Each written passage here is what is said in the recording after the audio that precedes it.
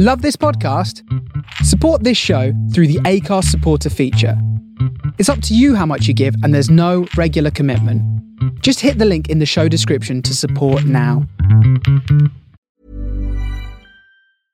Ready to pop the question? The jewelers at BlueNile.com have got sparkle down to a science with beautiful lab-grown diamonds worthy of your most brilliant moments. Their lab-grown diamonds are independently graded and guaranteed identical to natural diamonds, and they're ready to ship to your door. Go to BlueNile.com and use promo code LISTEN to get $50 off your purchase of $500 or more. That's code LISTEN at BlueNile.com for $50 off. BlueNile.com, code LISTEN. There's never been a faster or easier way to start your weight loss journey than with PlushCare.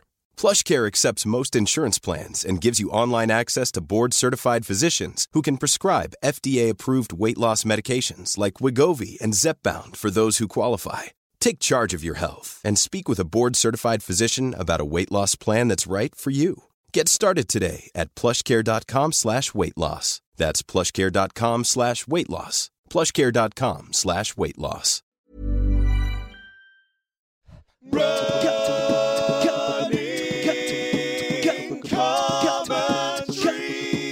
With Paul Tomkinson and Rob Deering. Right, we're off. It's running commentary, but it's standing commentary, right? Standing commentary, yet more vaguely injured commentary Yep.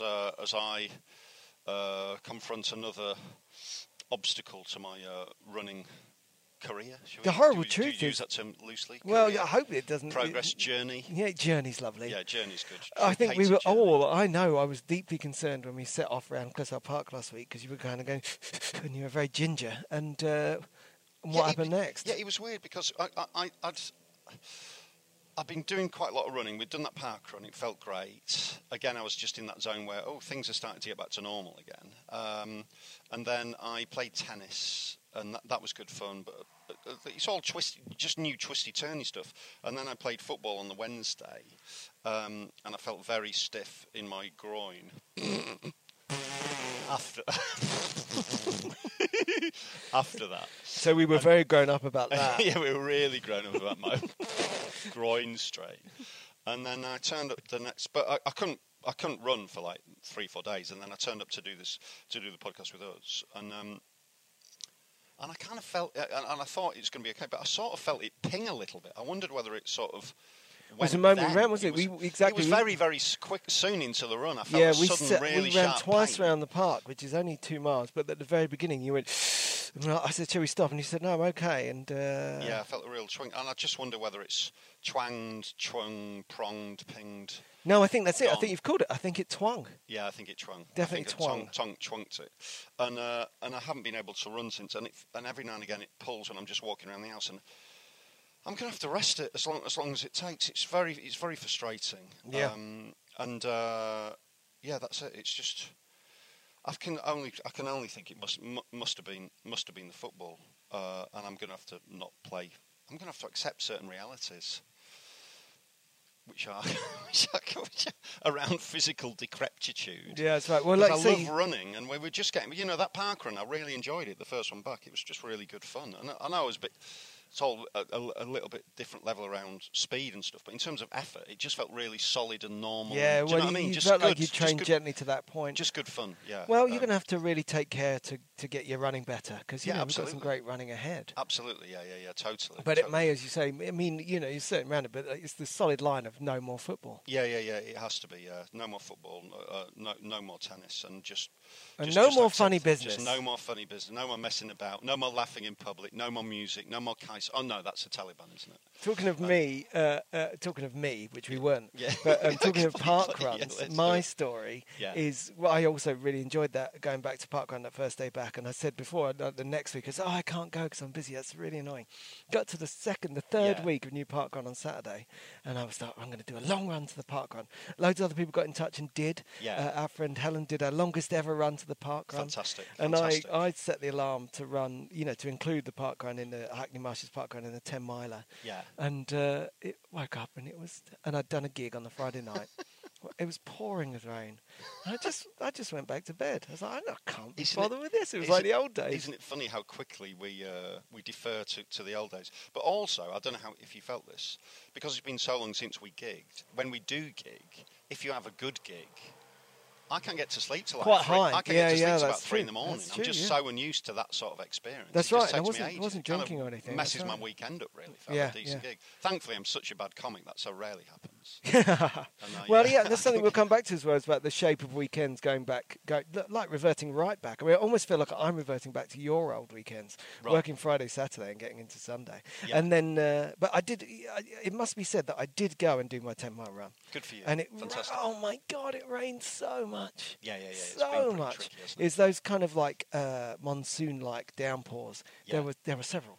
I Yes, got caught yeah. crossing a road at a traffic light, and just so I wasn't running anymore, I was just standing outside a plumbing supplies shop in the heaviest rain I've ever known. How ironic. Think, what the hell am I doing here? Outside plumbing supplies. Yeah, the people inside There's the a shop saying, leak. "There's nothing we can do with this." Yeah. And then I ran down The leak of the into universe. Victoria Park, and like literally, it was like a fog. There was so much rain in the air. Yeah. And still loads of people. Lovely interaction with all the other runners. There was this one guy, and he was making such good pace. I ran twice around the park. He was running the opposite direction. I saw him about 5 times. Yeah. I said, "You're shaming me." It's a funny sort of period at the moment. I think it's a great period. It's like there's so much things are coming back. There's such I'm feeling such an optimism about it and such a buoyancy. The kids are just intoxicated with various plans and new jobs and ideas and stuff. After it's like the release of a valve, isn't it? There's a giddiness to it. Sometimes there's a bit of danger to it, but there's something really nice about it. I think the that gigs are great. I think People you summed coming it up back exactly. and just really good fun. Just this outpouring of energy with all that's Absolutely, good and after bad it's about been it. repressed for so long. That's right. We went camping last week. Typically, I didn't really listen when Rachel was saying where we were going to go. I knew we were going to go camping and see our mates. I thought it was going to be like 10 tents in a field and loads of mates. It was about 1,000 tents in Elise's farm near Weymouth. It was absolutely fantastic. It was so brilliant. It was sort of like festival atmosphere, really good fun. The weather was great for 2 days. Then it rained the 3rd day, so we left, which is how we'd sort of do camping. Yeah, that's right. We don't camp when the weather's bad. No. It doesn't make sense. But that coastline around Weymouth, and there was 3 cruises in port, not travelling around, but lit up the boats at night. It felt like being abroad. It was amazing. The sea was really clear. Swam in the sea every day. down there as well. It just made me so happy to be there. It was just great. I just really enjoyed it. So wait, you were swimming. So it's tennis, it's football, it's But swimming. I could swim. This was post groin. I'd say swim. I could float. Post-groin. I could pre groin, post groin. I can still float in water, head down. Yeah, great. It makes all the other swimmers feel so That's a good look. relaxed. Where's Dad? Oh, there he is. Immobile in the sea, but yeah, it was really Nudge good me fun. back towards the shore. And then I did a gig in. Could send the tug out to bring you back in. Don't tug that. And then I did a gig in Sandbach, Yeah. in Cheshire, and it was just really good fun. So basically, apart from the general being angry and annoyed about not being able to run, my spirits are fairly high, really. You know, Yeah, and apart also, from that, you know. Talking of Tonkinson troubles, just chatting to George, and his eye seems a lot better. Which His eye seems a lot listeners better. will He's off back to pleased to play hear. tennis. He's really into tennis. We found out this morning Rudy's got into his course next year. Going to be studying urban dance. George has got a job. You know, Bonnie's. You know, it's all good. Raz got a new job. I've had one good gig in the last 10. Yes! Get in. So yeah, things are coming. Things are coming back a little bit, and we're in the sort of pre-Croatia phase of trying not to catch corona and give it to each other. But Oh, talking of Croatia, Vassos is going on holiday to Croatia. is he really? And before doing that, he pre-recorded an episode of Free Weekly Timed where I had a lovely chat with him. All he right. interviewed me about my book, and Oh, he's such a that's nice kind man, of isn't him. he? He's a really good nice guy. guy. He's one of the proper nice guys, isn't he? It was a really nice, obviously it's PR and everything, and, Yeah. and great podcast crossover and all that. Just one of those nice moments where he's what we great. do leads to nice socials, you know. Yes, yeah. And of Good course old we Basil. know him. We know he's a good guy, but I haven't spoken to him for a couple of I years. wonder what he's up to. I sense that Sparta Ultra knocked him knocked him sideways a little bit when he said he couldn't walk for a week. Yeah, but don't you think he just kind of loves that? It's like a rubber ball. He certainly didn't seem in any way less. No, he's so fit and strong. It's just energy pouring off him. Yeah, ferocious. Yeah, he's brilliant. He's a lovely guy. And we have made a management decision, because Paul can't run today, to address this year's questions and answers. And it's funny because we actually had all kinds of plans. When it was raining, we were going to get back on the Parkland Walk with the umbrella. Yeah. But we're back where we were almost exactly a year ago, answering questions in your back garden. But of course, the world has changed a lot, so it's a good comparison. It's become a sort of. It's become almost a yearly sort of AGM, hasn't it? That's right. Yeah. Well, it's a Q&A. It's a Q&A. Yeah. Not an AGM. No, but I mean... QAGM? But we're having quagum. It's like an AGM. We formed a kind of quorum and got a quango together. And now we're going to have a kumquat. Yes. You have no authority here. No, she'd be a good guest on the podcast. So we've got questions we're going to get to, because there's absolutely loads. And I've just quickly collated these. Do you want to give me a couple of plays? We'll just do it out to half and half, swapsies. Oh, that's a good idea. Yeah. Well, why don't we do a handover? I'll jump in with number one, and then and we'll try and cross them out so we get lost as well. That's how you want to do it, mate. That's how you want to do it. Play the sting. Oh, I haven't done a sting. Quick, let's improvise a Q&A sting. It's the Q&A. There we go. Okay, first question from Chris Littlewood. This was the first question that came in. You ready? Go on then. Camelback, backpack with bottles, waist pack with bottles, just carrying bottles, or other? What's the most efficient way to carry fluids on long runs? Well, this is your department, isn't it? Because you've actually done this. I've never done this. Yeah, I just sort of throw myself at the Madame chance and hope. Yeah, I think that we're at different levels on the same scale, which is neither of us want to carry anything. Yeah. You don't like to carry a car key when you're running. No.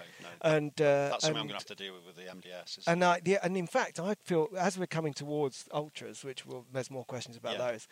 I'm really lucky because I already have worked with a hydration vest, but that's because I think we've got to stop. Like I was saying the other day, we've got to stop using single-use plastics. Yes. Every event I get to, I want them to say, we haven't got any plastic here, no plastic, because it's time to stop. That's fair enough. Yeah. And so I got a hydration vest for the London Marathon, and I run that with it's an Innovate vest. It's really good. It's really comfy and sort of doesn't wear thin over time. And it straps in 2 bottles under, sort of on your ribs, sort of in front of your armpits. Yeah. And with crossover tubes. And yeah, it's not perfect. They taste a bit like rubber tubes, but they're good, and you can do it. The way to do it is do it carefully. So don't overfill the bottles, so not like big cushions, and don't have any air in there. So basically, if you put 300 ml in each one, that's plenty for a long run, right? Yeah. And then put them in the fridge so they stay nice and cold for a while. Stick them in the little slots and have a crossover thing. I did the Yorkshire Marathon and the London Marathon with that, and it was really good. And you can mix up your potions if you want as well, and salts and whatever. That's right. People are bang into that stuff. If you work with kind of powder fuels that are mixed with water, then of course you can. Like Chris says, it doesn't have to be water; it has fluids. But I'd always, again, coming back to us, we're pretty Luddite. You know what I mean? I don't. The very first time we went for a long run, do you remember we went for that 20? Right. And I was like, we'll find a shop. And you were like, you've got to be thirsty. I was like, I'll be thirsty later. So we're a bit basic. But I think there's something in that, because I think that one can get a little bit scared. I think that obviously you've got to be careful running in the heat. But sometimes you see people running and they're carrying water in their hands. And I think if you're out running 15 miles, then fair dues. But if you're out running 10K, just have a drink when you get home. You should be all right, yeah. I mean, milk curdles in the heat, doesn't it? I would suggest that's not great for long distance running. I mean, that's more good advice. Yeah, that's good stuff. For the MDS, I was considering just a bucket and spade, just in the hope that at any point you are near water, you just got to dig for it. I mean, your preparation for the MDS is second to none. We're digging. What are you doing? He's lost it. He's digging. My grind's broken. I'm covered in meat. I've got a bucket and spade. Have you got any milk, mate? We're making a cup of tea. Honestly, I think you have to be careful if you get to the MDS to try and have all these sand jokes out of your system. Read the room. Now, I'm actually jumping ahead here because Pesto Decline asked which cocktail would provide the best kick for the last push on a half marathon. Well, again. Well, the answer is no cocktail. No, cocktails don't drink booze. No. Although I saw a great film at the weekend called Another Round. Oh, you've seen it with Mads Mikkelsen? Have you seen it? No, It's a fantastic movie. Yeah, it's, yeah, yeah. It's about a bunch of disgruntled, fairly bored teachers who've read some research done by a scientist who says that humans don't have enough alcohol in their bloodstream. So in order to perform more efficiently... That's always been our experience. Yeah, be more in tune, they have to start drinking. Basically, they come up with a sort of like an experiment, I use that term loosely, where they drink at work during the day, constantly, topping up the alcohol levels. And the film explores that premise. Are we not drunk enough? And it's hilarious. It's a really, really good film and really moving as well. But I've never mixed drink and work ever. I've never drank at gigs. Obviously, I've never drank booze whilst running. It's funny because we both obviously... I've been hungover. It's been long discussed that we like a drink, but you don't really drink in pubs, let alone... No, absolutely not. Let alone during marathons. No. But As it's you'd crazy. expect. There's been a lot of talk of this recently, and that we were flirting with the Marathon de Medoc a couple of years ago. But I'm experienced enough now to just think it wouldn't be any fun. It would be. It's all a little bit extreme. It's like bungee jumping or something. Yeah. You could do it. It would be. It's like it's like when I was little. I've never watched horror films for the thrill of being scared. I've never enjoyed the idea of getting a roller coaster. I don't like to embrace a negative experience. Yeah. I like So, horror films. I mean, it would be. The idea of it's fun, but the reality is feeling sick whilst running. Like Marathon de Medoc, it's like it's wine, it's meats, it's cheeses. I'd just be sick. Yeah, I mean, having that. easily the most appropriate things to ingest during a marathon can make you feel really sick. Yeah, definitely. Specially manufactured any gels fun and stuff. in feeling sick. Yeah. But I think that it does bring up a corollary. I was thinking about this in the pouring rain on Saturday running around Victoria Park because I recorded a cider advert in there. Right. And it's funny because I did one of my earliest training runs and went through there around 14 miles on my way to 17 or something. Yeah. And I just think because of recording that advert, I got this kind of slightly hallucinatory idea of drinking a pint of cider and it being the most refreshing thing. And the other voice in my head was, you'd just puke it straight back out. Yeah. And so the idea of sort of cider and lager being something that I'm desperate for 20 miles into a marathon has been at play in my head. But I'm definitely wrong about that. Yeah. I mean, I've read some ultra runners who have a beer every now and again. I mean, when they're doing really long races, and they seem to feel comfortable with that, but each to his own, isn't it? Yeah. I mean, I don't drink beer anyway, so... As we've been saying, we barely drink water when we're doing... No, but I think you're right. I think people get a bit paranoid about, am I thirsty or not? You know when you're thirsty, don't you? Really? Yeah, tend to be, Marathon a little bit often, but no. Normally they're on Saturdays or Sundays. Yeah. Have I misunderstood? Ne sais pas drink dans le marathon. So I hope, Chris, that's answered your question. And yours, Pesto. Here you go. You've got the next one. Okay. John May. When you're greeted by St. Peter at the pearly gates, which lifetime statistic would you like to know? No, that's your answer asking Adam's question. Okay. If you tailor a triathlon to best suit you, which 3 Olympics events are in? That's a nice one, isn't it? Yeah, John good question. May, triathlon to best suit, which 3 Olympic events are in? Probably all the running ones. The most boring. Oh God, do you know what though? But I'm so Olympic illiterate because I literally thought one of my 3 events would be running. Yeah. I didn't even think of it. Yeah, that's a good point. It's really tedious, but mine would be the marathon, the 10K and the 5K. That would be a fairly boring... But what did you see any of the triathlon in the Olympics? No. It's an incredible event. We won the team triathlon. It was fantastic. Brilliant. It's sort of mixed team triathlon. It was absolutely fantastic. I love the way you use the word "we" there. That's it. I suppose we did. I mean, we won it. GB. Yeah. That's us. That's where we are. But it was. I don't know. Because I've considered training for a triathlon before, and I've gone so far as to buy a bike, which I used, a really nice Bianchi training bike. And I was so weak on the swimming, but at some stage I'd like to do one. That was the moment, wasn't it? We were chatting with Martin Yelling about that, and I just suddenly realised, only while I was talking to him, saying triathletes must... I've never met a triathlete who likes all 3 things equally. Yes, yeah. I bet there are some. I bet the best ones do. Or they probably have a really good relationship with the one that they don't love. Yes. Like they've really learnt to find their way with it. I'd I'd have running. Yeah. And if I've got to commit to a distance, then okay, marathon. Yeah. Frisbee, I'm bloody great at that. Yeah, that'd be a good one. And mountain hiking. That'd be a good one. Yeah, They're that'd my be a good 3 top Olympics. I might have two running events, and then the shooting at the end, so I could shoot all the people who are beating me. What about a bit of skiing? We love skiing. You could do a biathlon. Yeah. Should we go to the Winter Olympics? It would be the changing kits that would really do my head in the triathlon. But if you're just doing a series of running events, that'd be fine, wouldn't it? Yeah. You'd save a lot of time on that. That's the most important thing in this hypothetical question. Yeah. Go on then, do you want to do that one? Oh, yeah, so you all wandered into this one, which is quite exciting. You trailed this with when you're greeted by St. Peter at the pearly gates. Yes. Adam says... Nice biblical name for the Yes, Adam says when you're greeted by St. Peter at the pearly gates, which belief systems-wise we're entirely outside my comfort zone. But let's just roll with it. When you're greeted by St. Peter at the pearly gates, which lifetime statistic would you like to know? How many hot dinners, total miles run ever, how many hours spent impersonating a police officer over, any stat you like. So basically, what's the one defining stat from our lives we'd like to see, Stravaed up? That's a really nice question. It's quite it's again quite profound question. 2 comedians, seemingly one Christian, one atheist, seemingly light-hearted Q&A coming from left field there with a bit of a theological existential question, perhaps unnecessarily existential. Theological context. You know the joke about the comedians at the pearly gates? Go on then, what is that joke? The comedians are on the way to a gig and they're in a car crash and they all die. And they get to the gates of heaven and there's a massive queue of all the souls from around the world who died that day. And they just walk up past the queue to the gate and say, we're the comedians. That's great. That's a very interesting one.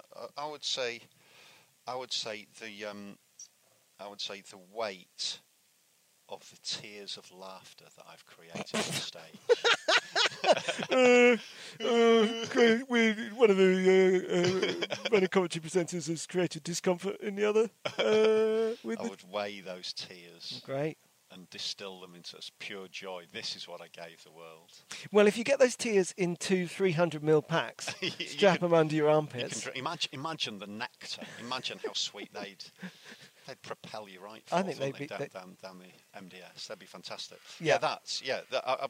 Probably that. Yeah. It's interesting that it's interesting, but I think that it's funny how we are defined by being comedians. Because my first thought was, how many gigs did I do? Yes. I was daydreaming the other day. Someone was saying you used to have a map. I've always wanted a map of the world and of Britain with pins in it for all the gigs I've ever done and all the gigs I've done more than once. I mean, I'd have a secondary map now with runs on it. But I'd say how many gigs did I do? How many gigs? How many people have made smile on the street whilst walking past? You've made me not want my answer. Ian Denslow Great question, asks, Adam. Thanks for that. Yeah, nice one. Really nice one. When will the Rob and Paul co-authored book be out? Asks Ian Denslow.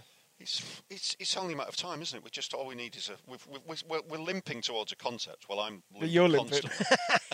Well, that's it. We need 3 things. I mean, we need the idea that someone wants to commission. Yes. Which I think can be. That's right. We can get that. Well, I mean, we've had some ideas. This becomes a sort of a planning meeting, but we've not just got to have it; we've got to sell it. Yes. But the short answer is we're both keen, and we both need another project. So I think that in real terms, we should go into the future where there's 3 books: your next book, my next book, and our book. Yes. And they're 3 different things. And it would be the tale of one bloke who's running all the time, and one bloke constantly injured. Yeah, the limpy guy, the guy with the bag of tears, the limpy groin guy smothered in tears. And the book could be called "Stop Saying Groin." Yeah. Where's Paul? Where's Tonks? Where Tonk? Where Tonk? That was actually one of the questions. Where Tonks? It's going to be a couple of years, so bear with us, but it's on the way. Yeah. Here you go, Mark in Worthing. You know the Ordinary Run who does Worthing Park Run. Fantastic. Asks, apparently, most of us run our slow runs too fast and our fast runs too slow. So, how slow is slow, or vice versa? Yeah, that's clear. That's clear. Read that again. Apparently, most of us run our slow runs too fast and our fast runs too slow. So, how slow is slow, or vice versa? Yeah. Relatively speaking, of course.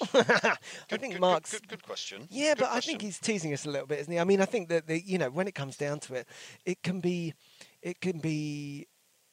You can think too much about your run. You know what I mean? It's really good to work on this stuff, and I've really enjoyed learning to have different speeds. Yeah. But you have to ultimately, like we were talking about drinking to thirst, you've ultimately got to run to how fast your body wants to run. Yeah. You know? It's kind of, I think there's been a bit of research. I know what he means, because a lot of people, especially inexperienced runners. Are you saying I go off too fast in events? No.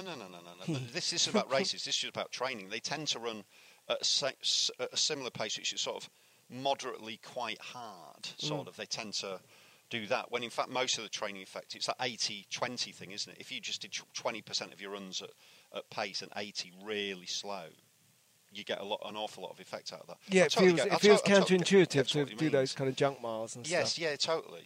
I mean, for me, slow running is like anything between 9 and 10 minute miles. I mean,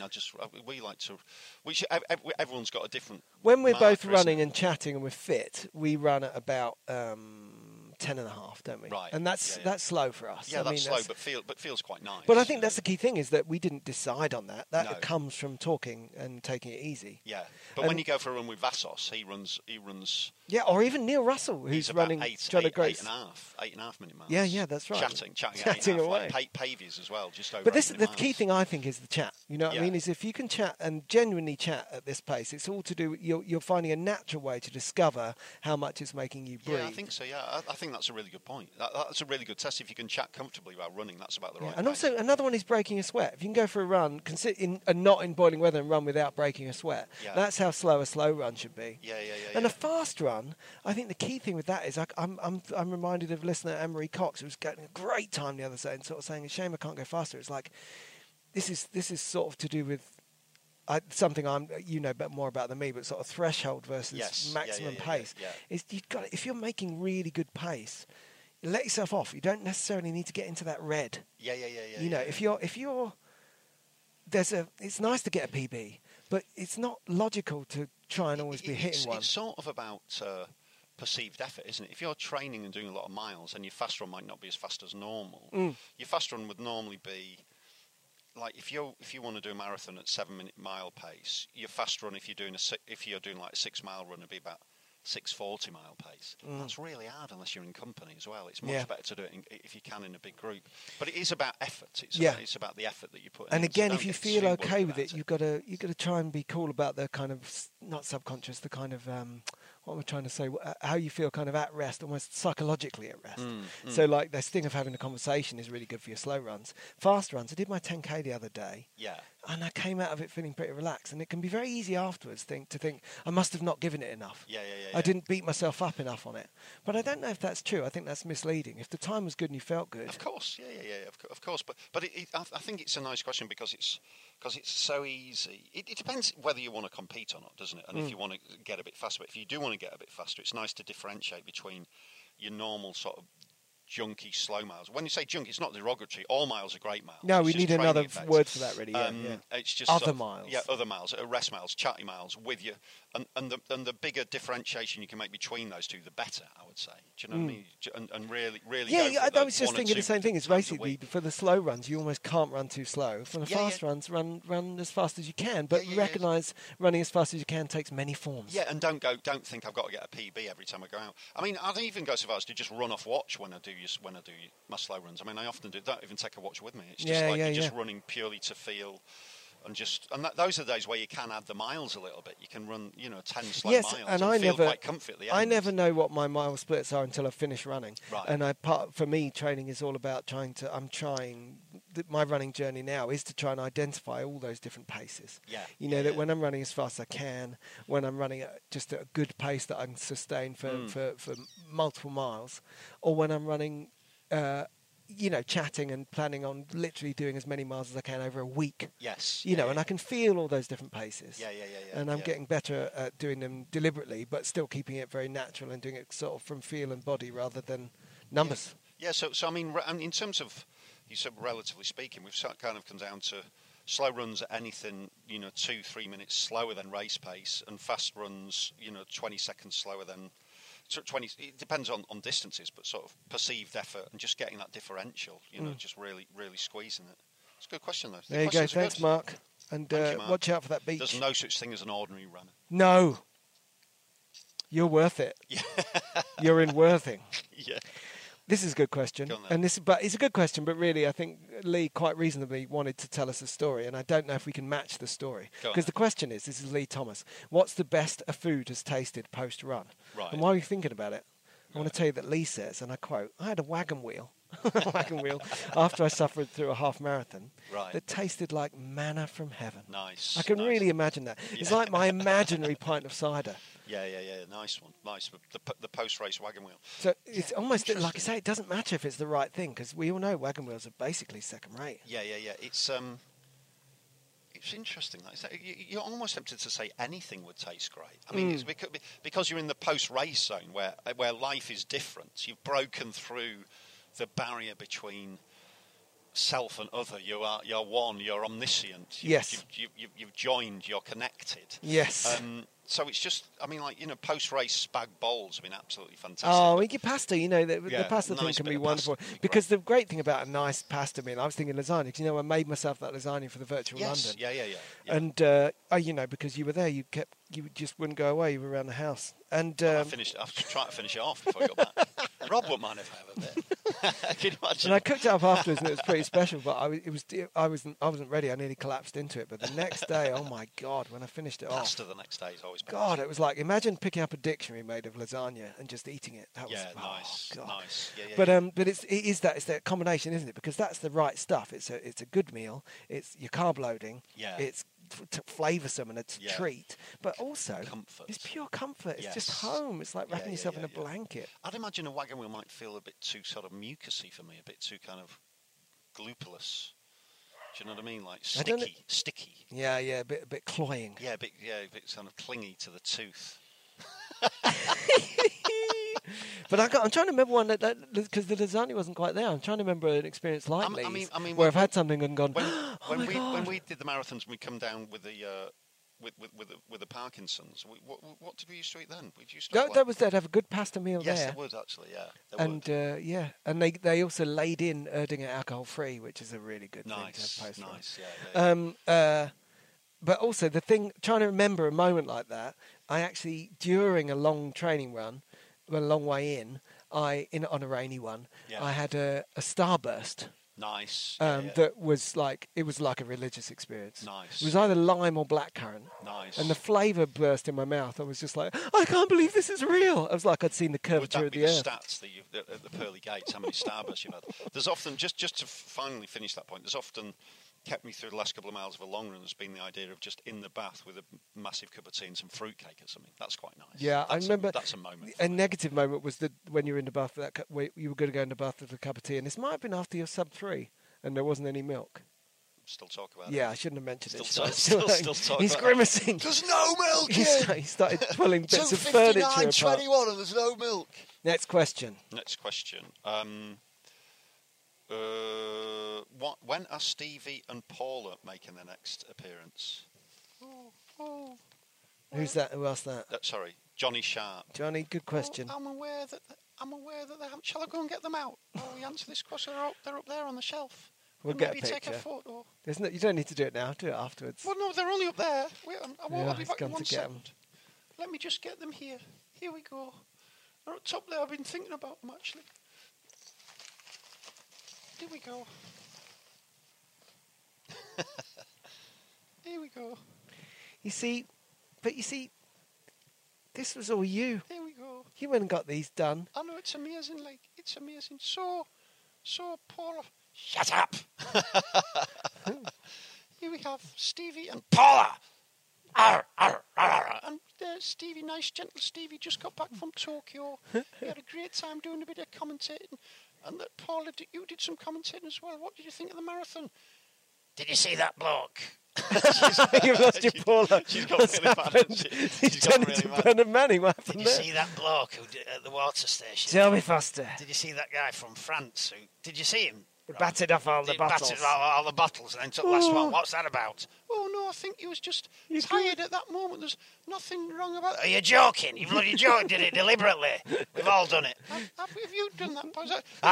Shh. No, I never did that. I noticed that, one of the reasons Stevie and Paula can't come back is because Paula's voice has changed completely. What was Paula's voice originally? I'm not telling you if you can't remember. It definitely wasn't that. No, she's more military. Military, yes. Always counting. Yes, counting steps. This is the thing. I always feel that I don't know if Paul or Steve know about this, and I hope that they would enjoy it if we did do it.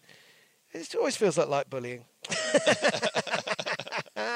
I mean, they'll definitely be back. That's the trouble with Stevie and Paula. And they'll definitely be back. But yeah, no, you're right. they're They back should right now. have come back during the Olympics, actually. Yeah, they because should have. Steve and Paula were so prominent. Well, nice that they were really there. I'm used to them. It all came about, it was all.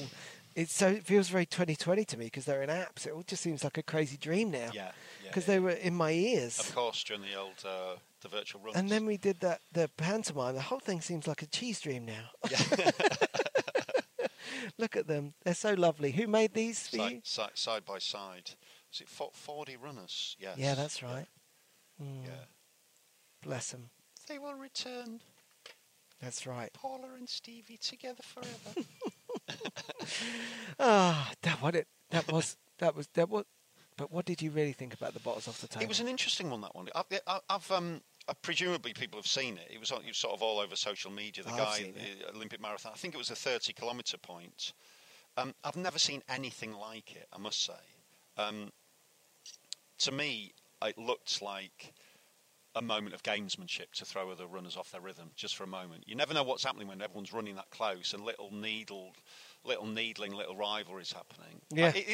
All I can say is it looked deliberate to me. It looked deeply mean-spirited. Yeah, it looked like he ran his hand over through one line of bottles and then changed his handshake to pick up the last. Yeah. It didn't look like the act of a very tired guy who's just floundering for water. No, maybe it was supposed to, but it didn't. Yeah, and people were saying, yeah, but there's water down the... It was one of those things where everyone just projected all over it, didn't it? So you had people saying, there's no way, he's just tired, whatever. But most of the runners I know just called it immediately and just said, that's a bit gamey. If it was just to do with being tired, then anyone ever before would have done it. I mean, it was a really surreal and very neat pattern of behaviour, wasn't it? It was. Yeah. And people saying, why would he do it? Just to throw people off rhythm a little bit, just to mess with people's minds a little bit. It's just I think we underestimate how incredibly competitive elite sport is. Yeah, it's like a footballer doing a foul. Yeah, people just want to hurt each other a bit at that moment. The problem was people like Piers Morgan, who had an awful Olympics with a series of appallingly bad takes. He leapt in on it as well and started slagging bad take. That's come out of nowhere. He started having a go at this guy, and do you know what I mean? It became a little bit of one of you end up being on the wrong side. I've got no desire to vilify or victimise this guy. He's fine. I totally get it. It wasn't ultimately that important, but it did look deliberate to me, I must say. This next question is another has another story attached to it. Go on then. Andrew Dunning says, and this is an interesting question. Yeah. Although it would be nice to talk to Vassos about this, the aforementioned Vassos. Have you ever used malt loaf for a purpose other than nutrition? What would you possibly use it? Well, that's what worried me. See, when he asked, I thought, oh my goodness, this sounded like more your department, but it's too heavy to work like a yellow sponge. Yeah. And this would be a relief to you, and not in that way. Once used it in the absence of an airbed plug, and it worked an absolute treat. No, you're right. It's very malleable. It's like the Play-Doh of foods, isn't it? Malt loaf. It's perfectly fittable. Is it, or is this the only other time it's been used? I think that basically it's 99.999% used for eating. Yeah. And then there's that time when Andrew Dunning stuck it in a lilo. I'd say you'd predominantly use it for eating. Yeah. Used in some kind of clubs in town after hours. Is there vegan malt loaf? Why wouldn't there be? I'm trying to think. Sure there probably would. I think there's eggs involved. Yeah, I'm sure. I mean, I really like. Vassos turned me onto it as a kind of pre-marathon dish of choice. I can imagine in an ultra running scenario that a good malt loaf slathered with a bit of spread could genuinely be a religious experience. Give you a bit of a boost, certainly. Yeah. I've always been Saurine crazy. Yeah. They might heat up a bit. I am so hungry. Okay, here we go. Here's the next one. Okay. How do you motivate? This is a question from Tegan McKernan. How do you motivate each other on days when one or other of you really doesn't want to run? How do we? I think there's two problems with this, because on one hand, it's ironic because we're not running, but that's different. That's injury. Yeah, we're not running now. I don't think we don't really get that. We don't get that. We don't get that. Because we meet. Let's face it, we meet once a week. Yeah. And we have done 4 years. It's something I really look forward to. Really. Yeah, and it's different. You've got to think. I mean, if listeners are thinking of us like a long-term married couple, it's a different kind of deal. We meet to run. We want to run. Yes. We don't see each other otherwise. So I suppose the question is, how do we motivate each other when we're not together if we don't want to run? Do you Yeah, think, do you think that would- but even on your own, when do you not want to run? No, when no, I you're don't right. want to run, I don't run. Yeah, that's the thing. But it doesn't that's often happen. That's the simplicity of it. And isn't it? generally, if I Yeah. don't run, I run later. Yeah. I run later that day, or a push the next day. Yeah, I'm trying to think. I hope. I'm sorry if it's unhelpful. I'm not trying to sound sort of all clever. I don't really. It's very rare that I don't don't really know the feeling. It's very rare that I don't want to run. But it's sort of. But sometimes you feel obliged to run, don't you? Sometimes there's a sense of obligation around it. But I sort of. It can wear a bit thin, but Yeah, I yeah. generally find that during a run. I think that the we're obviously. Maybe not useful to some listeners, but I would say listeners recognise that we have a very nice lifestyle in terms of freelancery. Yeah, on the we're one really- hand, we really lucky. totally manage our own time, and on the other hand, when we're working, we can do significant work that's worth doing that doesn't take all day. Yeah, it yeah. just means that we can really pick and choose. Look at me on Saturday. Didn't want to go to parkrun, Yeah. but I went and did a run later. still did your I think 10 people miles, who've yeah. got day jobs, obviously you can't do that, but also Yeah. I think you need to remember that puts a framework on your running Yes. that makes it a little bit more combative. Yeah, Like, for yeah, yeah. example, it sounds like, oh, he always wants to run. But the number of times I've wanted to run at like 8 in the morning and not got out until 10:30 or 11 o'clock Yeah. is I mean, it's happened hundreds of times. Yes, yeah. We're just jammy in that respect. Aren't We're we? jammy. We don't get the structure that other people get, which sometimes I really envy. I have to say, and particularly during lockdown, it's just, it really, people working from home, etc. We just lost everything, didn't we? I mean, it all went, and there's times when I really struggle with that. And of course, I needed my running more. So going for a run was my only structure. It's my only thing to do that day, apart from survive. Yeah. Was go for a run. So. Yeah, well, and also part of it is we don't tend to run 7 days a week either, do we? We No. run sort of 4 or 5 times a week. So Yeah, I you've got mean, to I get used your to. rest I've days. come up from 3 times a week to sort of very gradually moving towards running most days. Yes, and it's yeah. still not running every day. Yeah. And it wouldn't be. Yeah. I think that I've got a rest days written into my hard drive, and there's this sense of.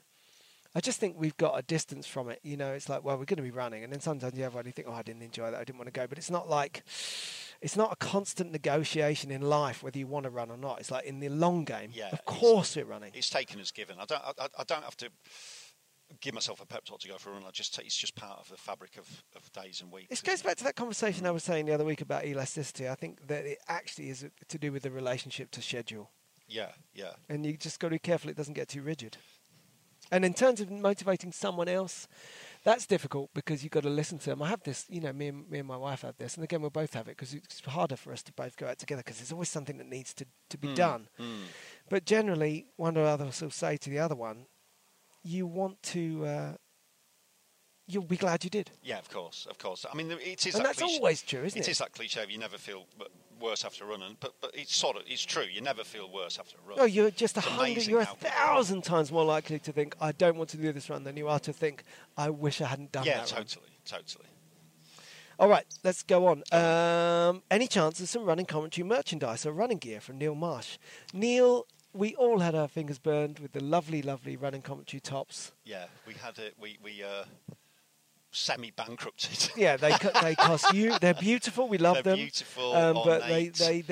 they were basically they cost you money and they cost us money, and Yeah, that's not. yeah. It's just not a great business model. Yeah, no. So, But that's not to say there might be some sort of something else down the line. But, yeah, but I think ultimately it would be to do with working with someone because we were trying to work with that company, and they didn't care who we were, and we'd probably need either. we can't say who the company is. It's just a relationship that was out of balance. Wasn't Yeah, it? so we might need a new company a to new work sense with. of balance. With a different, with a We'd different still, company. but in all It seriousness, doesn't we love involve those me tops. spending if someone, thousands of pounds. if someone at the top of that company could get us past the kind of the trick financial deal we had with them, we'd love to do that, and we might do it with some other stuff. Yeah, but yeah, really, it's like a comedy venue. If you haven't got a friendly host, you can't make these things happen. We So, possibly next year running commentary calendars. Just putting it out there.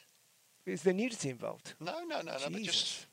don't know. Just why not? It's a great idea, particularly with scheduling. We could also put wisdom on them. With a picture of you standing naked in the ocean, saying something like, Yeah, it's best if you don't like the wet, get out of the sea. "Oh, nice." I think I was going to be sea related.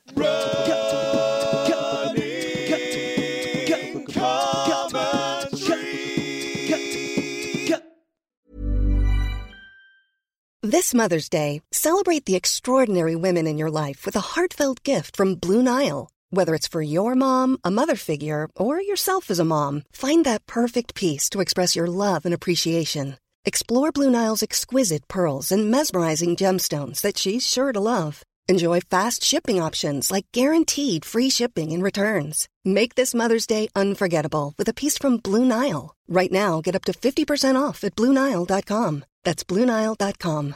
Quality sleep is essential. That's why the Sleep Number Smart Bed is designed for your ever-evolving sleep needs. Need a bed that's firmer or softer on either side? Helps you sleep at a comfortable temperature? Sleep Number Smart Beds let you individualize your comfort, so you sleep better together. J.D. Power ranks Sleep Number number 1 in customer satisfaction with mattresses purchased in-store. And now, save 40% on the Sleep Number Limited Edition Smart Bed for a limited time. For J.D. Power 2023 award information, visit jdpower.com/awards. Only at Sleep Number stores or sleepnumber.com.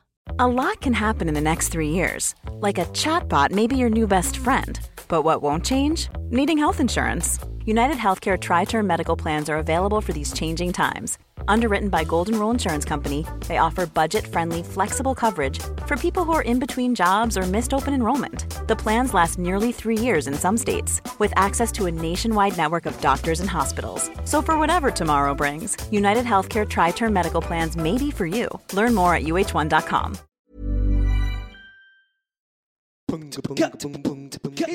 Here's a question from a... Oh, sorry, it's your turn, but I'll deal with this one. This one's from a guy called Martin Hutchinson. Have we come across Martin before? Seems. I think he's been for a run every now and again. Vaguely familiar. I think he's from Lancashire. Sorry, Martin, that was too far. He says... Hello, Martin. Friend of the show. And he's, I haven't got the emoji here, but it was a kind of shrugging hands emoji like this. Right, that's yeah, it. Wait a minute, I'll get a picture of you doing it, doing the emoji. This is Paul doing it, and make the noise as well for the soundtrack. The noise was perfect. Will you really run an ultra? I think we will. Well, I think I definitely will. Yeah, I'm really. It just feels like the next natural progression thing to do. It ties in with the idea for the second book as well. But it's just sort of, you try and resist these formulas in life a little bit, that you're going to do a marathon and then the next thing you do is an ultra. But it's something I feel curious about and inspired by, and I think I definitely will. There's obviously a sort of debate around my physical ability to do this. Yeah, I think the timing is interesting, because you've got to sort out you've got to get better. You've got to sort out your injuries, and from here, that becomes, that's on yellow alert, not red alert. Yellow alert. Yeah. I need to sort of. You look back on the last sort of couple of years. The calf was a malingering injury, but getting better. Even the bloody all the root canal stuff really took it out of me. For 3 that weeks. was tough. It really took it out of me. And then this groin thing, but I don't think this groin thing has happened because of a sort of structural imbalance. I think it was just my stupidity with the football. I don't think it was like the groin reacting to the calf and all that. I think all that's. I think my sort of skeletal body running is fine. I think I was just asking too much of it. Yeah. In terms of twisty, turny move, and when I play football, I really go for it, and it's just can't do it. I think that the basic thing is that we've been flirting with the idea of an ultra for a while now. That's what you're alluding to, yes, Martin. So someone's been listening carefully to us, kind of almost trying to trick ourselves into this, and the time has come. We need to commit or abandon it, and we're both of a mind to commit. Yeah. I've registered my interest in the Race to the Stones. I also have an emotional relationship with it. It's kind of hard to pin down. Yeah. But I'm going to do it. It's part of. For me, it's a reframing of things you do before. It's a midlife thing. It's a bucket. It's a bucket list thing. Yeah. So definitely, injury notwithstanding. I don't know. I'm not planning to do the Marathon des Sables though. Yeah, that's fair enough. Yeah. But I'm looking forward to more sand comedy. Yes. Bucket-related comedy. Bucket list with a bucket. All right, you take the next one. All right, Nick. If you could design a race in the UK, where would it go and how long would it be? Jenny Sawford. Interesting. If you could design a race in the UK... I'm really bad at questions like this because I'm so appreciative of the races that people put on that I can't sort of think. I can't really think beyond them. Let me have a think. It just that question just makes me think of races that you like, that I really like. Yeah. Makes me think of the Scarborough 10K. Well, I tell you what, I'm thinking about it now. Thinking about it freshly, just from you saying it. I think that first of all, I had an idea just then, just as you said it. It'd be nice to do. I like the distances that you don't get to do very often that fit in our wheelhouse. Yeah. So either 10 or 20 miles. Yes. They're quite interesting. Yeah. And A I nice really like a race that has kind of like almost a children's storybook interest, but I don't need it to be a really challenging ultra. Okay. Like I really enjoyed those laps on the Olympic Park 10K, just because it went over a bridge and then under a bridge, and then, you know what I mean. So it wasn't. And another race like that was more traily, was the Cannock Chase 10K, which was a bit more kind of up and down hill, but it wasn't like a tough mudder. You know, maybe it would be in different weather. So I'm thinking what you want is the running commentary 10 miler, which is like. Which goes to all the places that we always go to that we take for granted that other people wouldn't know. So it would have the Parkland, both bits of the Parkland Walk, and Queen's Wood and Finsbury Park and Clissold Park. And and tie together the green spaces. You know, avoid really the. Nice. We get permission to run around Woodbury Down. Yeah, that would be amazing. And while we were there, we could go slow and try and catch and kill some of the birds. Die! Take the parky hostage. As you go around Woodbury Down, you could bat every bird, bat them all, and then catch the last one by the throat. The last one, completely unintentionally. I'd probably end up thinking about it. Probably do a sort of 10-mile sort of cross-country race round Osmotherley. I've got this sort of loop that I do round Osmotherley, really hilly, quite barren initially, and then really lush. It's slightly complicated by the fact that when I do it, I always get lost. Yeah, we did it and got lost. That is the other thing, isn't it? And we went to do that trail series one in Dilby Forest. The long trail runs are exactly what we want, and us planning one would be absolutely disastrous. Follow us! It would be, the race directions would be like, you go up to the top and run across, and then I don't really know what happens. This is where it ends. Good luck with it.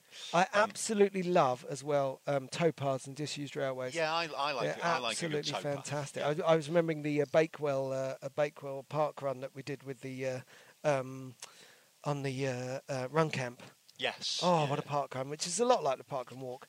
And, of course, the Canal Canter was amazing, and the 20-mile training run was even better because it was only 20 miles and I didn't get Lyme disease. Yeah, of course, it always helps. Manage to avoid disease. This is from Phil Cairns. Who would be your ideal podcast guests? Both of you, 2 answers allowed. When he says 2 answers allowed, does that mean 1 each or 2 each? I don't know. Phil, let us know. This is important stuff. An addendum to the addendum. I would say... have as many answers as you like. I'll take as much time and have as many as you like. Just 2. 2 between you. 1 each. Or less. Thank you, Steve. I would say... I'd like to get... I think we talked about this before. I'd like to get Camille Herron in. Who we met at the National Running Awards. She's fantastic. She's just an incredible person, really relaxed. Obviously an incredible runner, just gentle and fun. And no, but I think that's exactly right. I think to make it clear for the audience, is obviously, like, on paper, there's lots of people like Camille who would be absolutely great, but when we met her, she just had that kind of, there's a kind of glow off her that you're like, oh yeah, this would be great to, she's just so cool, wasn't she? Yeah, she was great. And also, I'd like to chat to Malcolm Gladwell. So you've had 2, you're having 2. You've having both, so I can't have one. Yeah, okay. No, fair enough. Yeah. Because Gladwell, I really like his writing, but I've also heard and read that he's quite a serious athlete. He's a fascinating guy. He's a really good call. He's a really fascinating character, but he ran at a high level on the track as a kid and returned to it as an adult over 5K. And I quite like the idea of chatting to someone at different ends of the endurance spectrum. The Camille Herron on the 100-mile runs, the Gladwell on the 5K and the track as an older athlete, and I'm just interested to see what he's doing there and why he does it, because I know he'll be fascinating about it, as he is about everything. Oh yeah, that's the other thing, is that he's just an interesting man. And the other thing is nice when we always want to do our interviews. You want to go out for a run, you want to chat and really get to, like your great interview with Joe. You know what I mean? There's so much in it, and it feels like at the beginning of a conversation that could really go. All right, then. Well, we're going to have 3 answers because I'm going to have one now. And that you just have to chew on it, Phil. Go on then. It's either one too many or one too few. Yeah. You know who we should have? And I know some people really don't like him. And I'd really want it to be a kind of... This is a good dream one because it will never happen, particularly in a kind of like loose 3/4 an hour, see where the conversation goes way. Go on then. Tom Cruise. Cruise would do it. Wouldn't that be great? Cruise would be bang up for it. I know. Cruise, I know. Why didn't you say so before? I know Cruisey. Because McIntyre knows Cruisey. McIntyre's always going for drinks with Cruisey. Get Cruisey. Yeah, get Cruise. Yeah. Okay. Are you sure? Because I'm confident. Top Cat. Matt calls him Top Cat. Top Cat. Top Cat. When he calls him Top Cat, do the words Boss Cat appear on screen? Please don't do that, Michael. Top Cat. No, we'll get Cruisey in. Yeah. Okay, so that's set. Does he run, Tom? Is he a runner or? Have a look. Have a look at a couple of his films and see if you ever see him run. No, you're right. Go on then. Do you want to do these? Oh, right. Okay. With that. Are we? Martin Adams. Martin Adams asks, what run or race would you both like to do again, but have that first-time feeling? That's a good question. Yeah. So it's almost like want to experience again rather than actually do again. For me, it sounds really dull, and for some people, really London-centric. But my heart always returns to the London Marathon. The first time I did it was amazingly slow and difficult and torturous, but really it felt life-changing.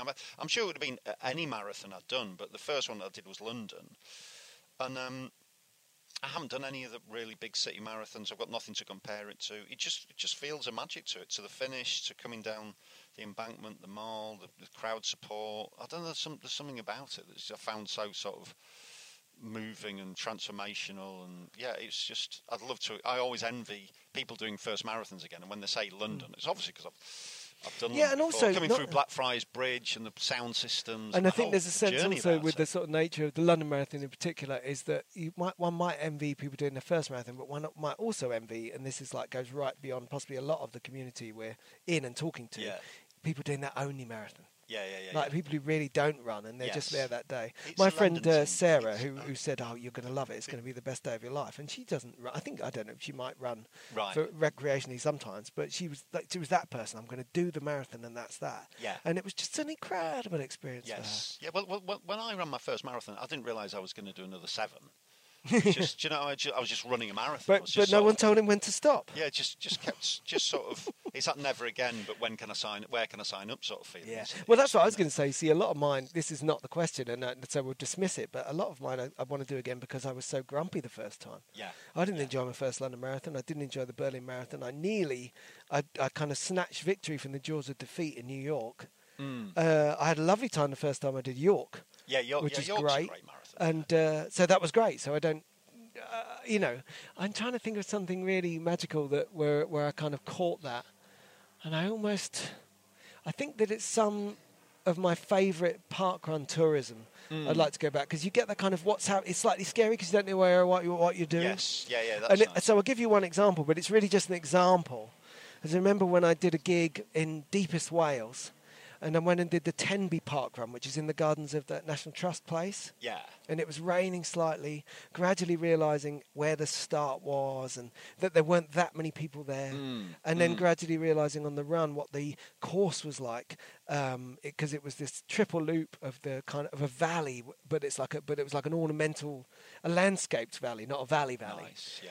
And oh God, it was great, and it had exactly what I was saying. It was like something out of a children's book, like something out of The Exploits of Moomin Papa. Nice, it kind of went through low woods, up a hill and down a hill, and over a little wooden bridge, and then it went up and back at a cone, and there was just a really jolly bloke, a real fantastic thank you marshal at the apex of the course.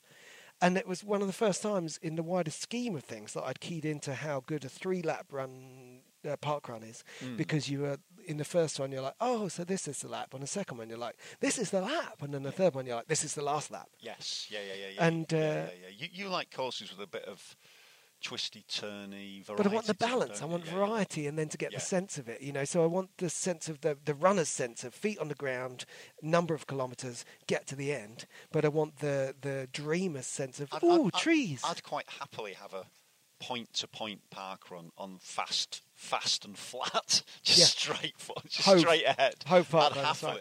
happily. Well, go you'd for do that. it on the track, wouldn't you? Yeah. So I find the track absolutely terrifying. South Manchester Park Run is a dream because it's because you know, as someone who's like got quite a good internal map, I can do that course over and over again and go, huh? Oh, I see.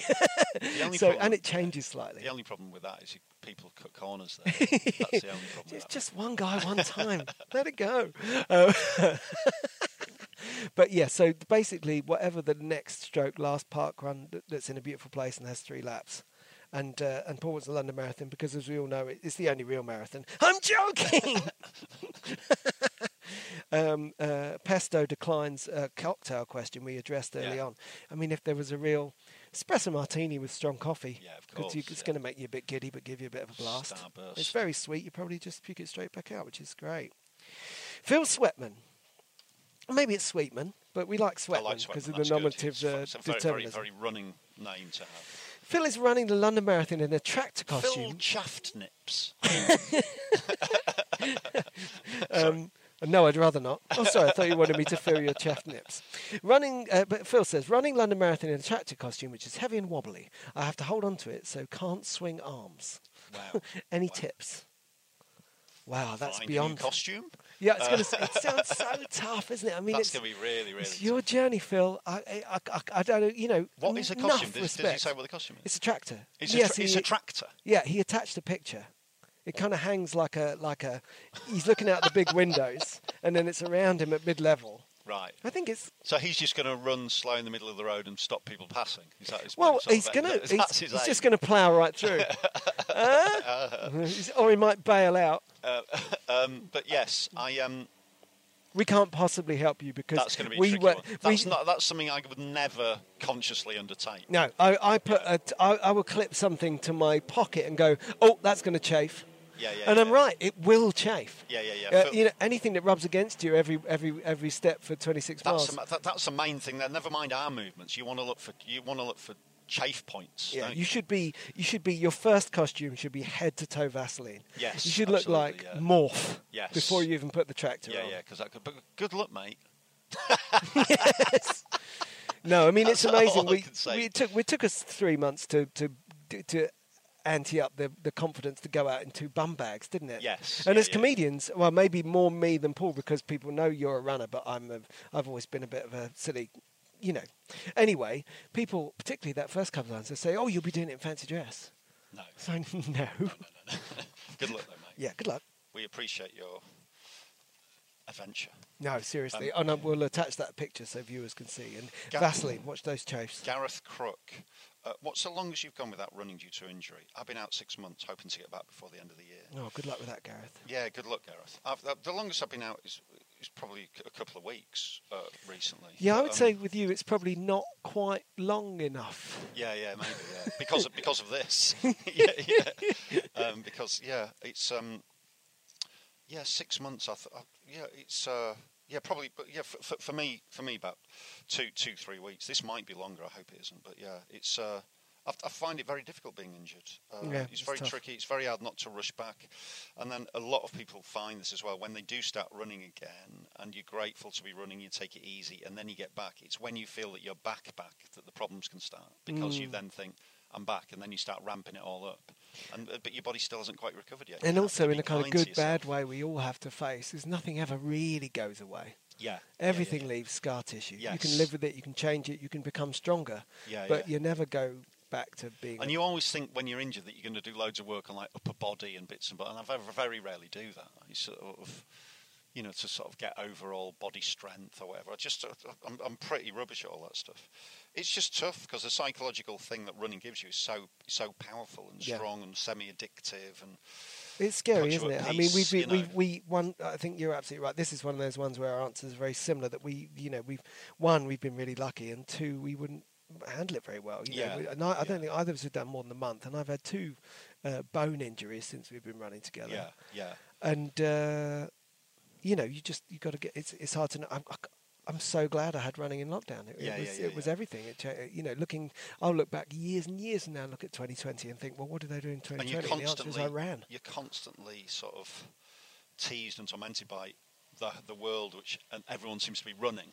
It's like you'd lost a sense of communality with all the runners. Yeah, I can feel jealous of a runner who's running when I see someone running when I'm out running. So when you're not totally. running. I mean, I feel jealous of runners when I'm fit enough to run. So it's, and you can go to events and help out at events, but I don't know if that just adds to the general sense of... We're not doing very well with discussion. No. There's no We're not making... there. Sure, you'll be back, Good luck. Gareth. Yeah, we started with good luck and then we took... we but you've got to... That's why we like to run when we can. You've got to make hay while the sun shines. Yeah. Good luck, Gareth. And I think the other thing is we're all humans. We adapt. If you're running all the time, it's hard to imagine not being able to run. But you will be okay. Of course, you've got to be okay. Yes, yeah. We can't rely on anything. In the same way, like I say, it's an addiction. We sort of think, I can't do without a drink, but sometimes you do. And if you can swim, I do tend to try and swim a bit more. That's made me think of something. Phil Nichol, who loves a run, fellow comedian who lives around here, I bumped into on the way here, and he said, I can't run, my knee's bad, but I've got into walking. Yeah. And he was loving his walking. He's really sort of shining. And of course, we can't imagine that because we're not there. But if we were that, on that course, we'd be him. Alternative exercises. Sophie Singfield, yeah. Field. What's your biggest regret so far? It's another quite negative one.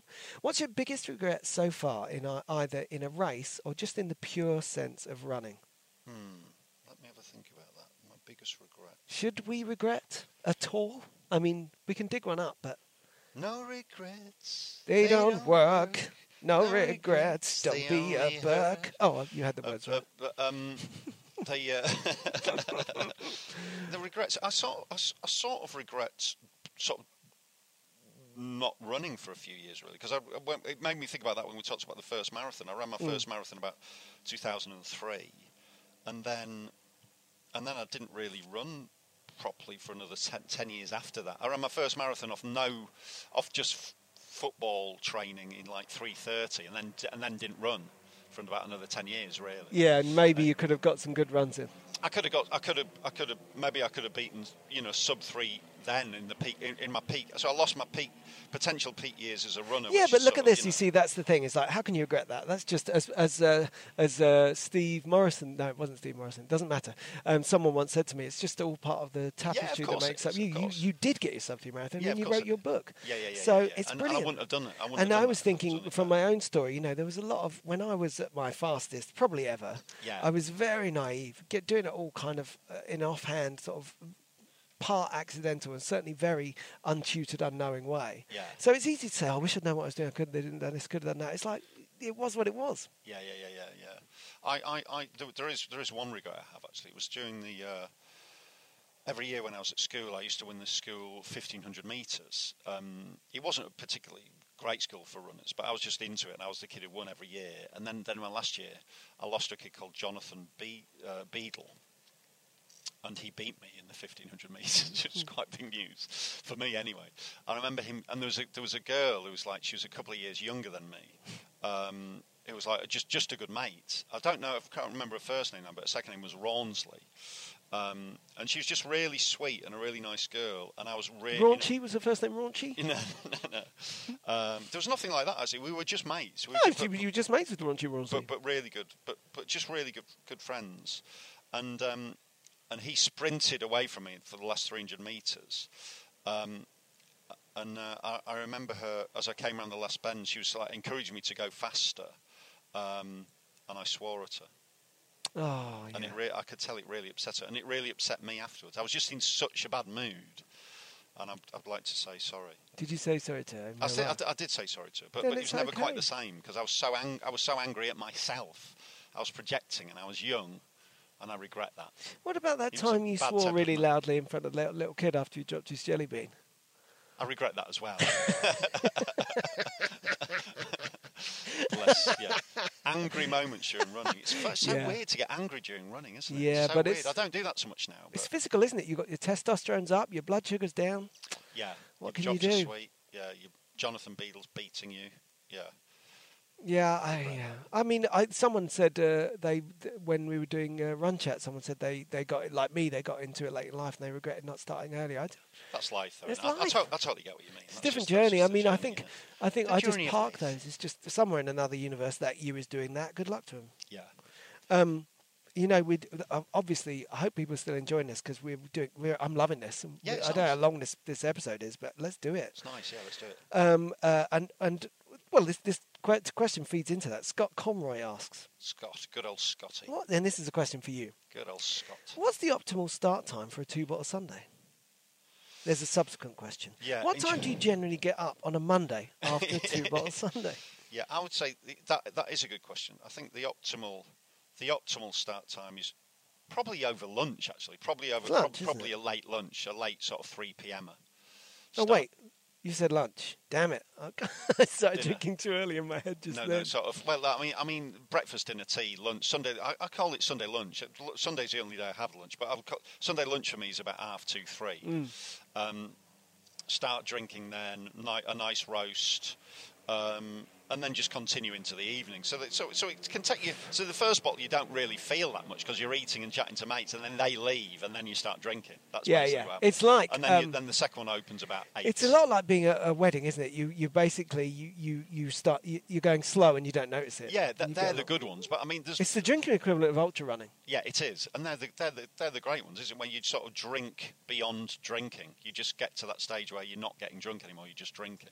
Yeah. But of course, it's fairly usual that I'll start at 8 and do, and that's start at 8 and do 2, and that's always a bad sign. The earlier you can stop drinking, the better, isn't it? Really? Yeah, absolutely. Well, I have been, since lockdown, I've been a fairly steady drinker, but I've been a really strict 16/8.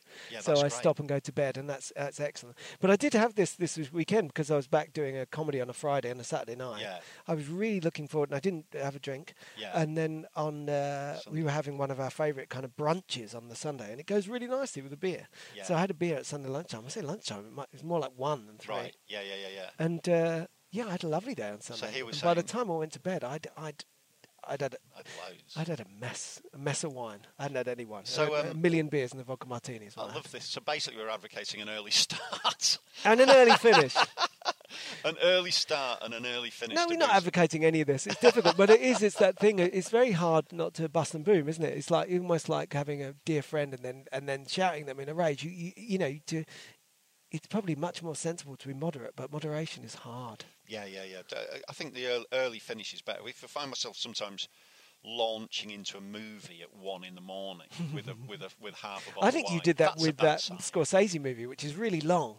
Yes. You had a time when in early lockdown where you were just kind of watching The Irishman. The Irishman. You're watching that sort of most nights. Seen that film. You want to go to bed now? Watch The Irishman again. And then, I always get up about the same. I'm always up for like 8, half 8. Yeah, and we've often run. I mean, the thing is, we are. It's not a particularly healthy thing. We're both perfectly happy to get up and run on the hangover and just suffer through. Yeah. So we've often. I mean, this podcast wouldn't exist without getting up fairly sharp on that Monday morning. No. So the optimal start time, Scott, is not to start. It's not healthy. It's a bad idea. That's what we should have said first. Yeah. Oh, you said next one. Come on, nice big one from Mo Cusworth. You're fine. Mo Cusworth. You're fine. Now, the possibility of ultras has surfaced. How do you plan to balance a training with family and work commitments? This is something I struggled with. Would thoroughly recommend RTTS. My first ultra, 100 kilometre PB, 14 hours and 29 minutes. Congratulations. Well done. Well, I plan to do Race to the Stones. I'm going to do it. And maybe you'll do it too. Yes. Yeah. And again, it's made easier for us. This will be easier for us. Because we don't work during the day. Yeah, so we can... So we can see Mondays and Tuesdays as like long training days if we want to. We can go and run a long time, and that's sufficiently away from any kind of work that's going to be hard. And as your children get older, they just you're more likely to want to chase them down to spend quality time with you than the other way round. Yes. But the main thing is that we don't work 9 to 5, so it isn't as much of an issue for us. I mean, my kids are all leaving. Anyway, they'll be gone by September. I'll have nothing else to do but just run all day. I did when I said about Race to the Stones. I did say to my wife, and she kind of, I sort of consult with her, and of course she's up. But her concern is more that I'll hurt myself or that I'm overdoing it. It's not because. We've reached a stage where people are just worried when you say that you want to do certain events. Like my dad's asked... In case we have a fall. Yeah, my dad's asked my wife's mum to persuade me not to do the Marathon des Sables. Do you know, he's at that stage. We just... again, we come back to our essential our essential luck, really, with that respect. We've got the days free a lot during the week, especially early on during the week. I also like the idea, I mean, I want to, this is the very beginning, we were talking even before we started recording, it's the very beginning of training for ultras in 2022. But we're in a good position to train. It's going to be okay. Yeah. You've got to be able to see the... on the one hand, you've got to see the magnitude of the entire task, but you've also got to take it one rung at a time. Just chunk it down, And chunk it down, exactly. That's always, the key phrase. Always with the chunks. Lee Underwood, hi Lee. How many 20-mile runs would you do in your marathon training? I would do 1 or 2, and always have. Right. I think that I do a lot more miles these days, but it's like you were saying, it's better. I think you can take pressure off the event as long as you've got lots of miles in your legs. Yeah. And some people often think more about time than distance, right? So get some 3-hour runs in you. Get your 3-hour runs in, I mean, I would say if you're going for a time, I mean, when I was going for like sub 3, I did like 3 or 4 in the 20-mile zone, and I did a couple just over 20, just sort of breaching into that 22 mile zone. Where you can see the and try to run hard into that. So from about 80 miles, try to increase the effort. But I mean, a couple's more than enough. And you're right, it's time on your feet. Anything between 2 3/4 and 3 1/4 hours, you're in a really good zone there, training wise. And talking about being in the zone, no one should go into a marathon taking it lightly and doing that sort of celebrity thing. People sometimes go, "Oh, it turned out to be really far," but assuming that you're really committed and you're really careful and you're really training, don't stress it. Don't stress it. If you think, I was going to do a 20 and a 22, but I only did a 20, or even, one marathon, only once. I'm not saying you should always do it, but one marathon I did. I went out for my long training run, and I got lost, and I just wasn't feeling it, and I just went home after about 16 miles. And honestly, I'm not offering that as an answer for life, but I'm just saying it will be okay. Because I had a great marathon. And I didn't do any, I think that was my longest training run, 16 miles. I mean, there's a simplicity to it. It's like you get the marathon you train, you deserve to a certain extent. So, I know club runners who do 20 miles virtually every week, So it's and of course people do like, relative, and it's all relative. Like Michelle Woodcock, when she was get ready for this 10 in 10, was just running training marathons all the time. She was running training marathons, which is totally unnecessary if you're just doing a one-off marathon. And again, going back to you, when you did 3 or 4 and you were getting up to 20, 22 at pace, that's great. But that's because you were going for sub 3. If you're planning on getting round, then you don't need to do that. No, you don't. You absolutely don't. 1 or 2 at most, really, for 20 miles. If you just want to get round. What you're playing for is 2 things. You want your body to be ready, and you want to have some experience of the idea of what it is to be on your feet for that long, to feel that tired and still be running. Also be aware as well that the race will feel easier than that. You'll feel better at 20 miles in the race than you will do after 20 miles training, because you're not on your own. There's no event. You haven't got the event. You haven't got the adrenaline. You haven't got regular feeding station. You've got blood. There's so many different things. This is interesting because I found just retrospectively, I'm really now, as we train for the London Marathon in October, just realising again how tough that virtual marathon was. Totally. It's probably my hardest marathon I've ever done. You did it, this is a question from Lisa Harriet. What are some good targets for older runners? I mean, good. I'm having a problem reading this one. I mean, once your original PBs are left behind. Good question. This is basically what my next book's going to be about, really. Just sort of the idea of leaving, farewell to speed. and I think good title. And I think we're sort of talking about it with the ultras, aren't we? Really, I suppose. Sort of. Yep. Where's your sense of adventure and achievement going to come from? It's always good fun to run as fast as you can, isn't it? Like when we do like park runs, it's good. You feel it's just nice to run fast, isn't it? But and your parameter of what success in that has to change as you change. Unless you haven't run at all in your early life, you're not going to get faster in later life. You just can't. You're just not going to do it. But I think I totally agree. But I also think it's just not nearly as simple as just this sense of a fade. It's more that you shift and change. You're going to become stronger in different ways. It's like being a musician. If you can play the guitar really well, then when you're 21. You can go like that and be like, I don't know, David Lee Roth. And then when you're older, you probably can't make your fingers do that, but your choice of notes is going to be so good. You'll play guitar like Dave Gilmour in Pink Floyd. That's what we're going to look for. And just to understand that you're a different person and run the best run that person can run. Yes. Yeah, if I run I think my marathons the last couple of years, I've run them better than any marathons I ran when I was younger. Not faster, better. Yes. And I want to run one that's as fast as I can possibly do. But if it's Billy's having a nibble on Steve, Billie I'm Jean getting sucked by a dog. Is eating me at this very moment. Put it down. But I think you can basically. So if Paula was here, Billy would be a much more obedient dog. You can have new PBs. Yeah, the run itself becomes a reward, doesn't it? Just the fact that you can run at all becomes a reward. Yeah, you say that, but I think but that just sounds like, we're saying I'm going to go and do an ultra, and I want to go sub 3.5 again in the marathons. You can just reset your PBs. Yes, yeah. Just as ambitious, just ambitious for a different machine. Yes, yeah. I mean, for me, it's more about sort of biscuits and sitting down. No, yeah, if it's more about my groin. No, it's more about embracing a new adventure. Just sort of long runs, more adventure runs. Hopefully, sort of multi-stage runs and stuff. Just sort of, just really having a laugh with it, really, and just new experiences. That's the vibe that I'm after at the moment. I think they'll all turn out to be aspects of things that were already there. I mean, you saying that sounds great, but also I know it will be great for you because you've been such a good long and limb. But what you were saying earlier about running slow off watch. Yeah, I love to do. Do you know what I mean? I love to do all that anyway. Yeah.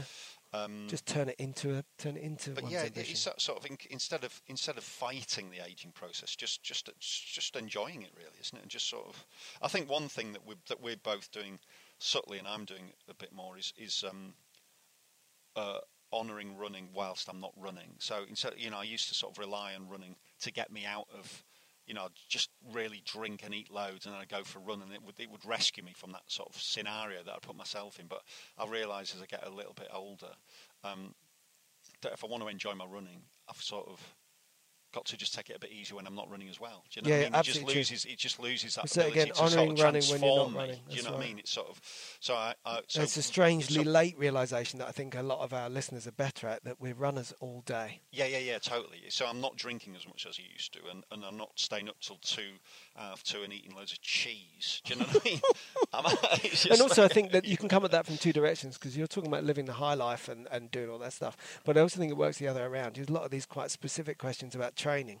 And my journey this last year has been realising for the millionth time that training is running. Running is training. Yes. Do you remember that great conversation about that lovely feeling about getting fit and feeling like the motor of your running engine is running? Yes. That when you're fit, it's like your body is like a sports car, and you've left it idling at the side of the road. It's ready. Yes.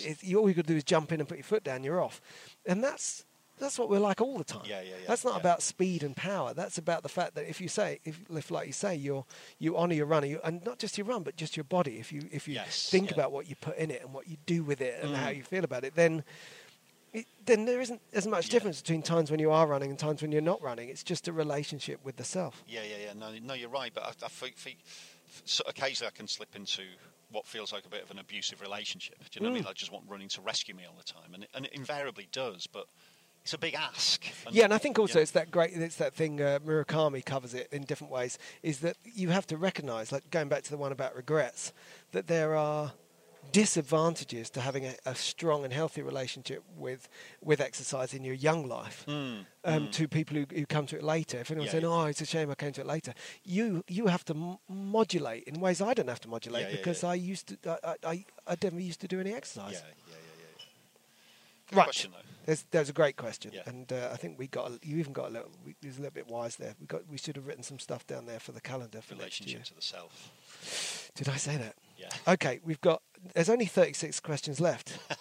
Okay, we're going to bang out these last. There's just a few here, and they're really good. So fast, but good answers. Go on then. Aid McCordick asks: is it true that if you shorten your stride, you hit your 10,000 steps quicker? Yes.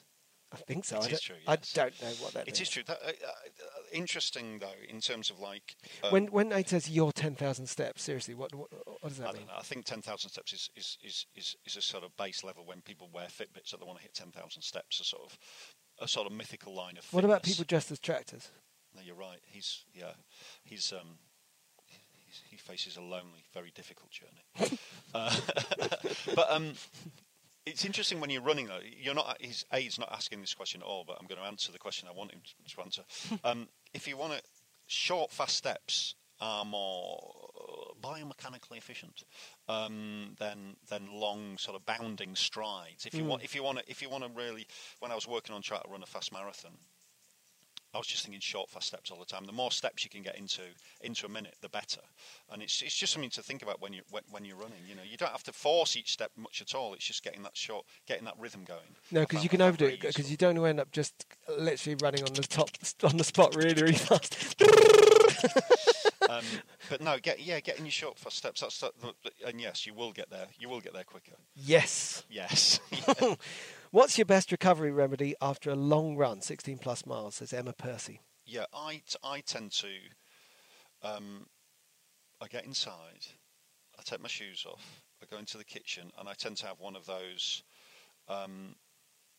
chocolate sort of malty sports drinks that I'd never drink under normal circumstances. But I think your first half hour after you've had a long run is crucial to get something in your body as quickly as possible. So I do that, and then I'll have a banana, then I'll have a cup of tea. Mm-hmm. I just start refueling and repairing. Yeah, and start refueling with liquid. So it's absolutely right. You know, whatever milkshake means to you, have one of those. Sort of so you would have a proper milkshake. Some people might have a protein shake. I might have a vegan milkshake. I also might have a good creamy alcohol-free beer, as long as it's isotonic and actually alcohol-free. Seriously, in this instance. Yes. But that's the same thing. You're getting some energy in your body because you won't want to eat quite yet. No.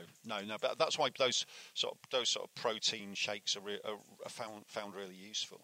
And the other thing is, I would say don't sit down. It's lovely to come in and have a meal, but don't be careful of sitting down for half an hour. I tend to have a bath straight away. My legs really stiffen up if I come in for a long run and then sit down and don't get up. When I get up, it's a nightmare. Yeah. So I tend to just have a bath almost straight away. Come in, protein shake, banana, cup of tea, nice cold drinks, cold water take as well. Some biscuits up, and then have a bath and probably fall asleep.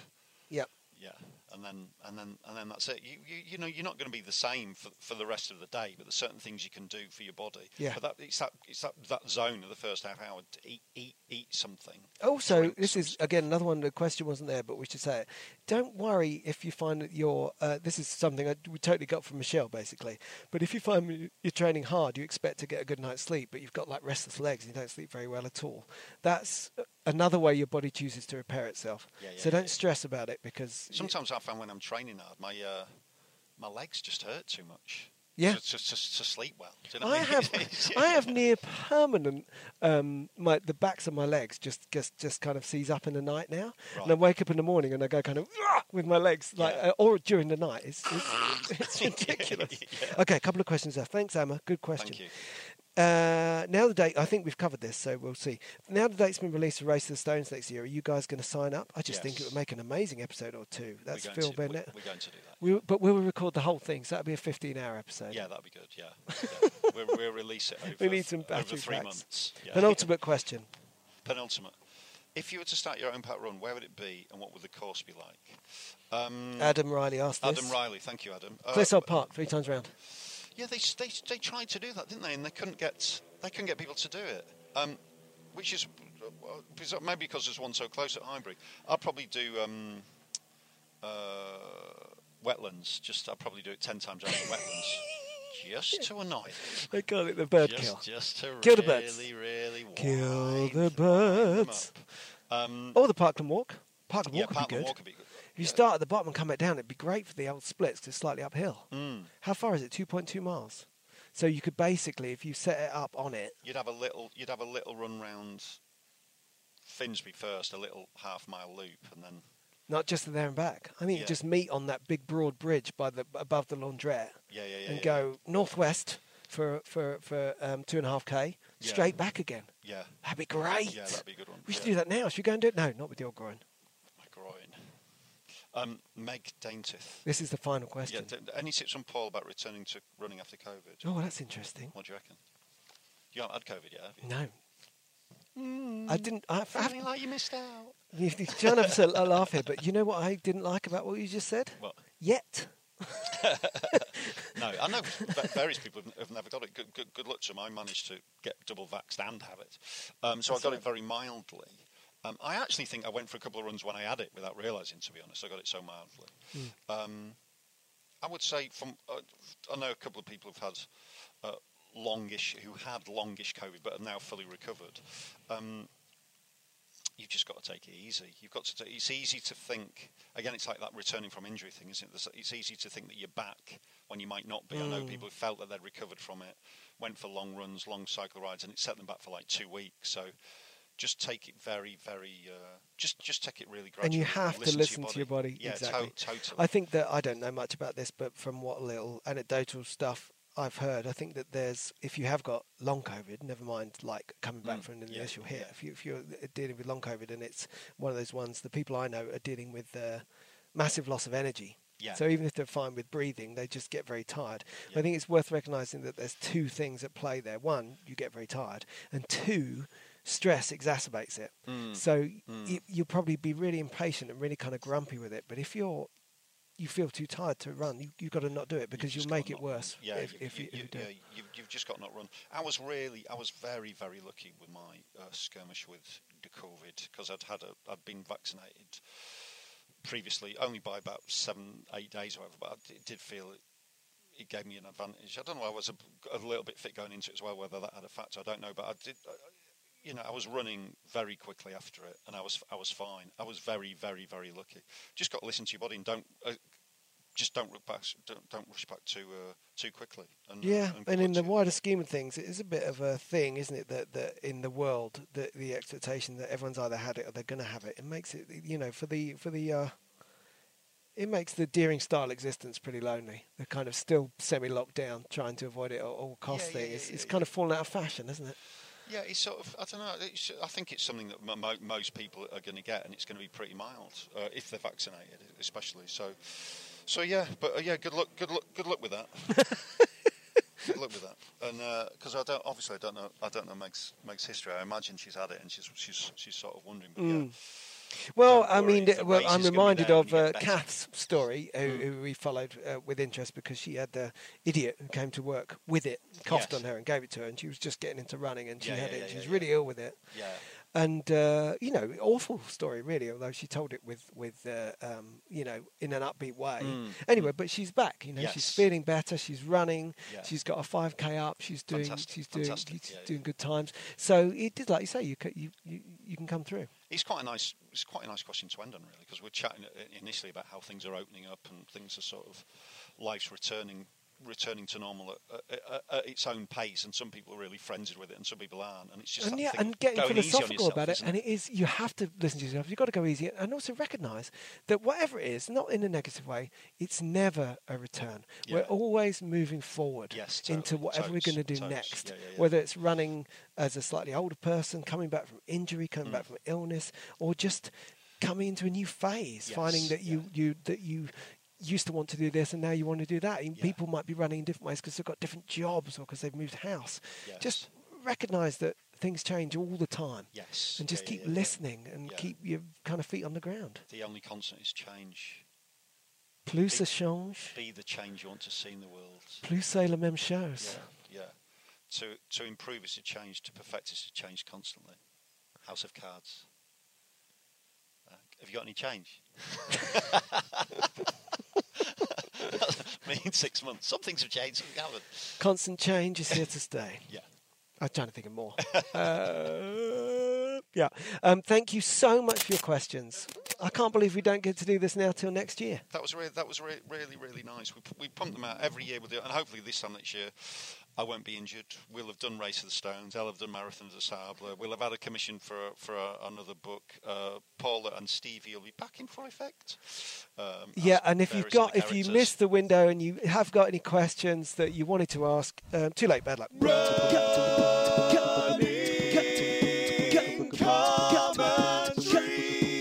With Paul Tomkinson and Rob Deering.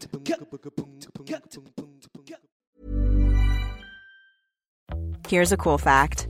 A crocodile can't stick out its tongue. Another cool fact, you can get short-term health insurance for a month or just under a year in some states. United Healthcare short-term insurance plans are designed for people who are between jobs, coming off their parents' plan, or turning a side hustle into a full-time gig. Underwritten by Golden Rule Insurance Company, they offer flexible, budget-friendly coverage with access to a nationwide network of doctors and hospitals. Get more cool facts about United Healthcare short-term plans at uh1.com. Imagine the softest sheets you've ever felt. Now imagine them getting even softer over time. That's what you'll feel with Boll & Branch's organic cotton sheets. In a recent customer survey, 96% replied that Boll & Branch sheets get softer with every wash. Start getting your best night's sleep in these sheets that get softer and softer for years to come. Try their sheets with a 30-night guarantee. Plus, get 15% off your first order at bollandbranch.com. Code BUTTERY. Exclusions apply. See site for details. Even when we're on a budget, we still deserve nice things. Quince is a place to scoop up stunning high-end goods for 50 to 80% less than similar brands. They have buttery soft cashmere sweaters starting at $50, luxurious Italian leather bags, and so much more. Plus, Quince only works with factories that use safe, ethical, and responsible manufacturing. Get the high-end goods you'll love without the high price tag with Quince. Go to quince.com/style for free shipping and 365-day returns.